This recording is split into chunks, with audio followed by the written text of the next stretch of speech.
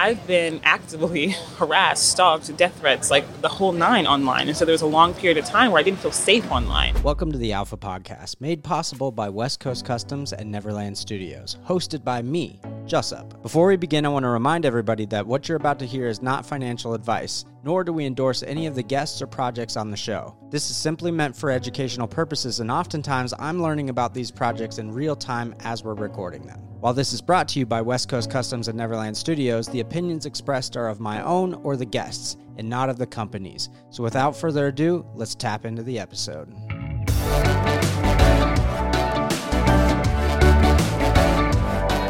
Pleasure. We're here at Bitcoin Miami. So my name's SX Noir, and I am the thought leader of sex technology. I work on the intersection of sexuality and technology, which is any technology that enhances the human experience of sexuality. So, as you can imagine, it's quite expansive. It goes from anything from health, wellness, entertainment, arts, culture, business, and just technical innovation. The sex industry has led innovation within the internet, period. So, sex tech is one of the leading industries that we need to acknowledge and embrace. How does that translate into web3 space? Yeah, look, I did this is Web3. Web3. So it translates in a big way, right? So essentially, like some of the barriers that we have within the current system of Web2 is trust management, right? People consider sex a vice industry, whether it literally be education or like women's rights around their bodies, right? Like there's so much barriers to the way that Web2 is run to the sex industry. So when I say sex industry, yes, it does include sex workers and the plight that they've endured, but it also includes basically anything around gender expression, our health, our wellness, like anything around that as well. It includes the entertainment, the fun part, the gaming, the VR, the AR, things like that as well. Interesting. So how it connects to Web3, well, actually, normally I connect it to like blockchain tech, which we've discovered are kind of two different things. So blockchain technology really solves some of the issues that we have within sex tech as far as having decentralized banking, NFTs, and utility around the NFTs really helps within trust management. So right now, centralized banking does not accept sex at all. They consider it vice and they say, nope. We're not going to touch it. And also like within our arts and culture, with the invention of tube sites and the invention of big tech stealing from the normal person using it, we have no accountability for sexuality. All they do is delete us, they tell us you can't be here, and then they just steal our content. So whether it be education, whether it be adult services or adult entertainment, anything like that. So how did you stumble into Web3? I go into a lot of rooms and talk a lot of shit. Rooms as in clubhouse? No, just like real spaces. Rooms. No, just spaces. Oh, okay, spaces. So my favorite thing to do, which is actually how I met Mike, is just ask a very not out of the not a crazy question, but a really pointed question to the panelists. And I like to break the fourth wall between people thinking they're these superior technologists. And it's like, no, we're all humans. We put our shoes on one at a time. And we all have things that trouble us and that worry us. And so I like to talk about the conflict that is within Web3. I think there's a lot of virtue signaling and everything's going to be great, which is beautiful. But with greatness comes challenges, and I feel like we need space to talk about those challenges. So how I got into it was my community, as in the sex tech industry, was very weary of the future of Web3, very, very weary. They're like, what does that mean? How is it different from the current system? And so I like to just open up that conversation and not make it so scary and celebrate alongside. With greatness comes a lot of these things, and I think we actually were having this conversation earlier. What's interesting about this space is I've noticed that there's parallels in, with Mike, we call ourselves degens, and there's a lot of parallels in gambling. From the outside, you see a lot of people that look at it and it's like, oh, there's going to be scams and there's bad actors, and we see rug pulls happening and stuff like that. And I think whenever you have an industry that parallels things that can have that kind of negative connotation, you're going to have bad actors exploiting it. What were you going to say? No, I think, and this is the reason why the sex tech industry needs to be the center of it, because we've consistently innovated against bad actors. Right. We've consistently pushed the boundaries of what's accepted and the values that we have. And so I feel like we know there's bad actors. Right. It's not a question of, oh my God, I can't believe that happened. It's like we almost expect having bad actors. And so something like my background is actually understanding legislation in America that impacts sexuality online. So that's I'm a sex worker activist. I organized the largest sex worker march in history.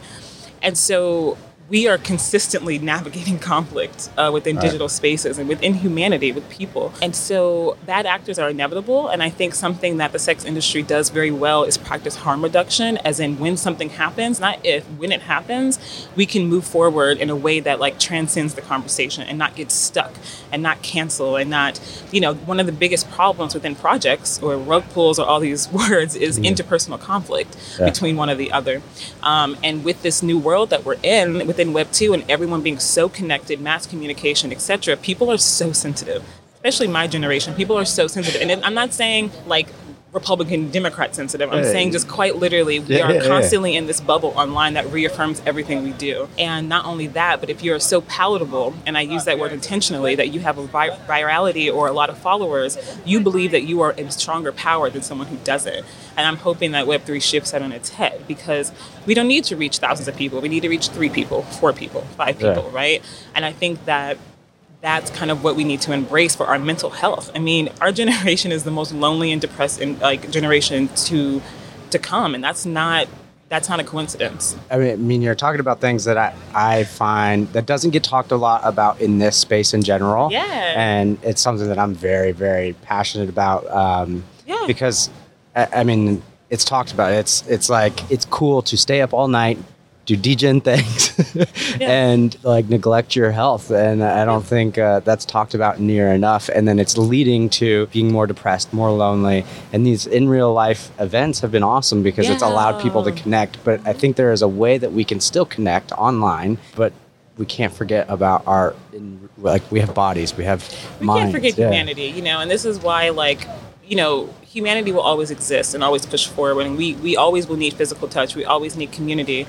And so I always, my catchphrase is I'm the Oprah of SexTech, right? Because people ask me, how are you a technologist? And I'm like, I bring the social and empathetic conversations to what we're talking about. I asked, one of my biggest things around like Web 2 and Web 3 is like everyone is really into virality. Everyone's really into this idea that if I just work hard enough, I'm going to be so popular and so cool that everyone's going to love me. And it's like, to me, I think that's a centralized concept.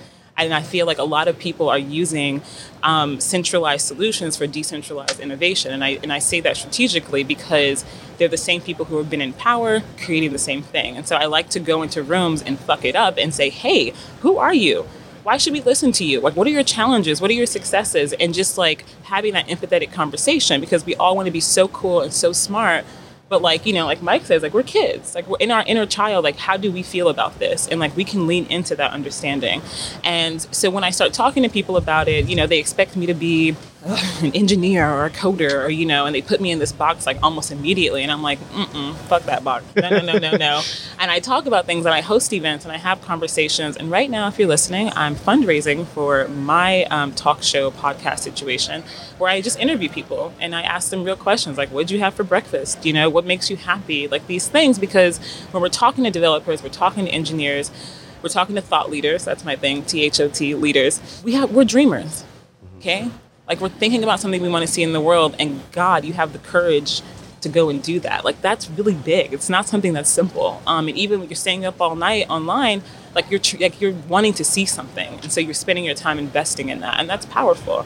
So I like to just give space to that, and I don't think we're as cool as we think we are. I think we're all kind of dorks inside, and we kind of just need to navigate that more. One of the firm beliefs that I have that's kind of guided me is the only thing that really matters is how you feel about yourself when you're by yourself. Mm-hmm. That goes to kind of what I was hearing you say is like we search for this external acceptance and stuff. And I think that like, during COVID, not only did the sex tech industry boom because more people were buying toys, more people were connecting on dating sites, right? Yeah. Like they were like, hey, don't be lonely, come connect on dating sites. I think that COVID really destigmatized a lot of our acknowledgement around not only community, but the impact it has on us, right? So when you call your mom, you call your grandma, you get on that Zoom mixer, we all of a sudden were like, damn, that matters. That makes a difference in our lives. And it kind of took away this taboo that like our online lives are weird or strange, or it's not actually real. You can just turn off your laptop and get into the real world, and it doesn't matter.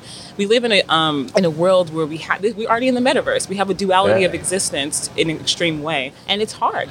I've been actively harassed, stalked, death threats, like the whole nine online, and so there was a long period of time where I didn't feel safe online. This is just part of the reality, because I don't feel safe in real life sometimes, and I feel like this is when we need to have humanity and give space to those really difficult ideas. And honestly, what freaks me out about Web3 is I'm not sure who's thinking about this. I'm not sure who's thinking about the small guy when they're creating things like around security, around surveillance, things of this nature, around tracking, around where the data is held, because as you look around at the Salon event, I don't see one Black woman. I don't even see a Black person. I don't even see women.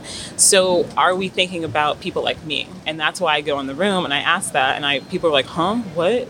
And I love that. And then they directly come up to me afterwards and they're like, okay, can we talk about this? And I'm like, yeah, but I would have preferred you set that at the panel, so people know you're also thinking about it. It's not a private conversation, right? Right.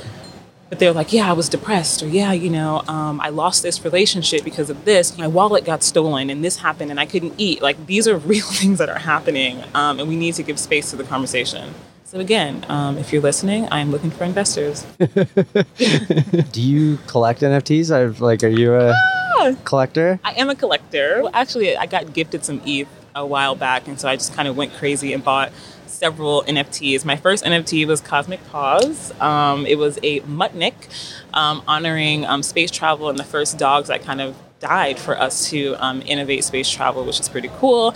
I have a Mongo mug from Mike Mongo, his PFP project, and I also have a Dick Pic NFT. That's a DICKPIX. Basically turning the head on like when someone sends you a dick pic you don't want, and like it's kind of like a counterculture thing. And so it's her name is Jen. I think I've heard of this actually. Yeah. Dick pic it's great. And so they have all these like dick pics that are like modeling celebrities like Snoop Dogg, Kim Kardashian, etc. Like I think mine is like hairy balls or something, and it's like a dick and it has like all these like hairs on it, and it's like kind of digital and pixelated. Part of the proceeds go to Planned Parenthood, and there's like a gamification element of like collecting different ones. I think the floor price is I think it's like 0.4. I think that's it. Oh, and I bought all my ETH addresses. So I feel really cool.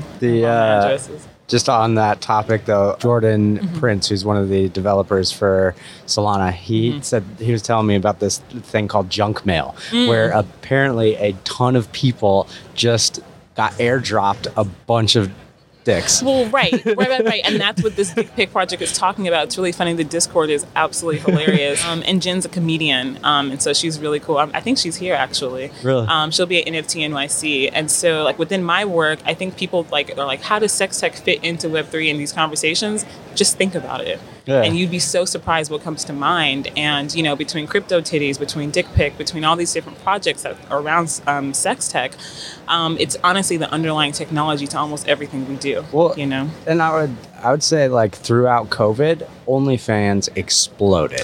Yeah. But there's going to be a Web3 version of OnlyFans. Oh my God. Can I cuss on this podcast? Yeah, you definitely already have. Oh, Lord. You're way past that point. Can I curse? Fuck. OnlyFans, I love OnlyFans. You guys can like Google me and see all my work, SX Noir, around sex worker activism and digital spaces specifically. We appreciate OnlyFans. We love you. Thanks for giving millions of dollars to performers, but they're fucked up. OnlyFans is a despicable business model. I just went to South by Southwest and we had a panel on adult gig economy, innovating the internet.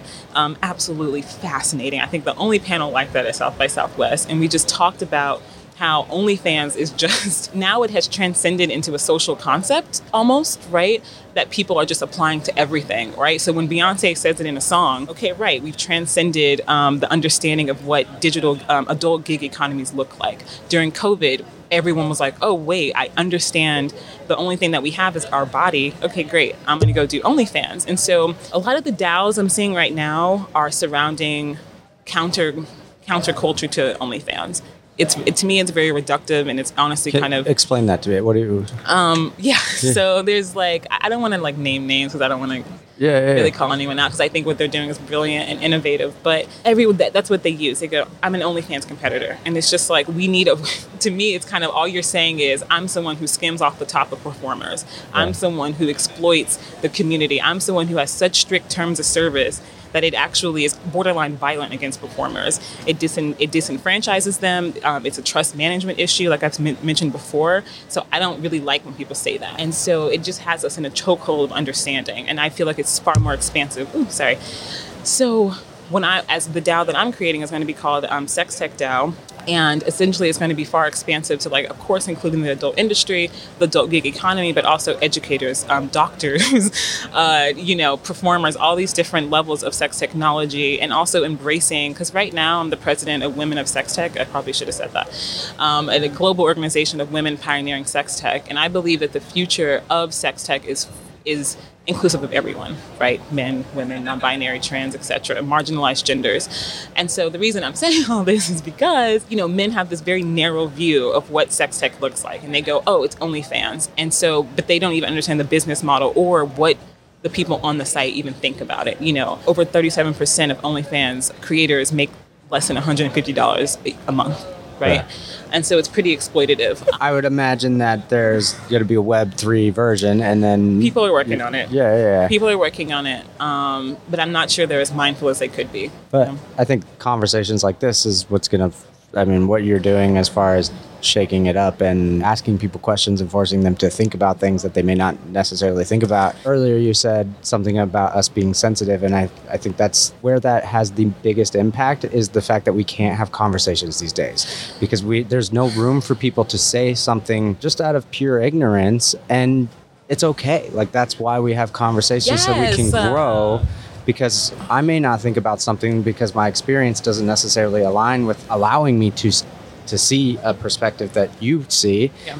And if we don't have these conversations, I would never be able to see that. So, Lord, yeah, I completely agree, and thank you for acknowledging that. I spoke at the blockchain conference at Harvard about 2 weeks ago, and so when I go to these events, I was actually just telling Mike this, when I go to these events, these mixers, these conversations, I have so much anxiety because I have no idea what the person's going to say that I'm speaking to, right? So I have my spiel, I say what I'm going to say, and it either goes two ways. One, they listen and they're like, wow, okay, cool. That's amazing. I'm here, I'm gung-ho about it. Or they go toward a very almost a selfish view of what they believe it is, and then they claim to be offended, and they say, I'm sorry that you're offended, is what they say to me. Because I'm okay with any conversation. You can say nearly almost anything to me, and I'm not a judgmental person at all. I can decide how I'm going to react to that, right? But I'm not a judgmental person, and I believe that the spaces that I hold, no photos, no videos allowed, and I have a very strict code of conduct of accepting people as who they are, accepting their lived experience, being kind and being empathetic is what my rules are. And so people, they ask this question because they're afraid to ask it. And then when you don't respond the way that they want you to, they go, I'm sorry I offended you, and they completely shut down.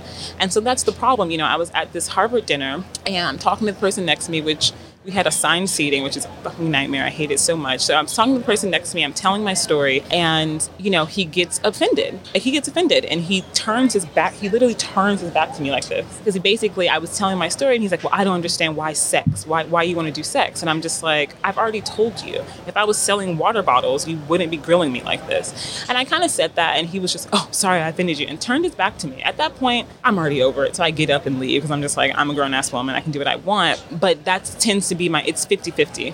And so when I go into these spaces, I just kind of sit in the corner and don't really talk to anyone. And people think I'm antisocial, but it's more just I don't know what I'm about to endure. I have no idea what they're gonna say to me, how they're gonna talk to me, and if they're gonna respect me. That's typically what's in these spaces, because they can't handle me. One, I'm a Black woman. Two, I'm not a technologist. So I'm not an engineer, I'm not a coder, I'm not that. And three, you can say anything to me, and I'll go, okay. And that freaks people out. It freaks people out that they can be themselves and ask these questions that they've been so afraid to ask.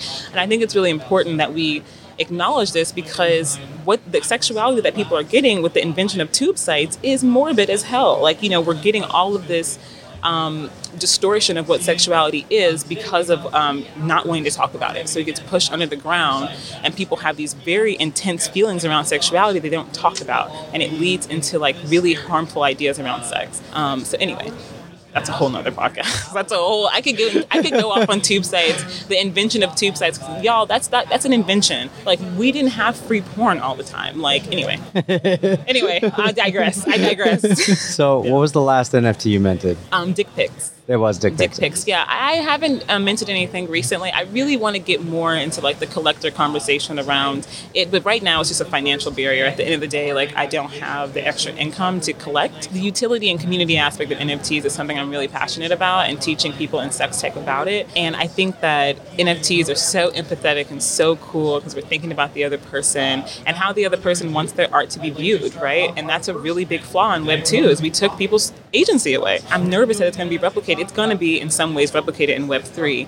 But that's how I see the innovation happening, right? And people like freak out because I like to talk about the social concepts as much as technical. And that's where I think the crypto NFT space is. It's a social conversation. It's a belief. The first currency we ever had was connected to the church. It meant the same thing that minted communion, right? This is mint. The same thing that minted our communion cracker was the same thing we minted money with, right? And it was connected to the church. And so what's our new gospel? What's our new gospel around finances in Web 3? And so that's kind of what I'm answering. It's like, there's a trust element to this that we have to have. Otherwise, what are we doing? Where can people find you? So y'all can find me. I'm SX Noir, sxnoir.com. SX. So sex without the E. Okay. It's a play on censorship because everyone censors sex. So I'm SX, the original SX. You can find me there. You can find me joinwomenofsextech.com, and also SexTech Crypto everywhere. I just kind of got that domain. So sextechcrypto.com, SexTech Crypto on Twitter. That's probably really where to find me. And also my Venmo is SXBRAT. My Cash App is SXBRAT. Something about me is I have no shame. You can tip me and I'll say hello. Pick a word. Thoughtful. Thoughtful. THOTFUL. THOTFUL. Yes. All right. Text thoughtful to 406-295-6929. Thank you so much. It's my pleasure. Yeah. Thank you for having me. I mean, I talk about having diversity and like a diverse conversation, and this is definitely the most different conversation. Yeah, I know, well, right, but people really resonate with it. It's kind of funny. All right, well, thank you so much. Thank you for having me. I don't have any alpha advice, y'all, other than support, these empathetic social conversations as much as you support technical. I have no alpha advice, though. No alpha. All good. Yeah. All right. Thank you so much. Thank you.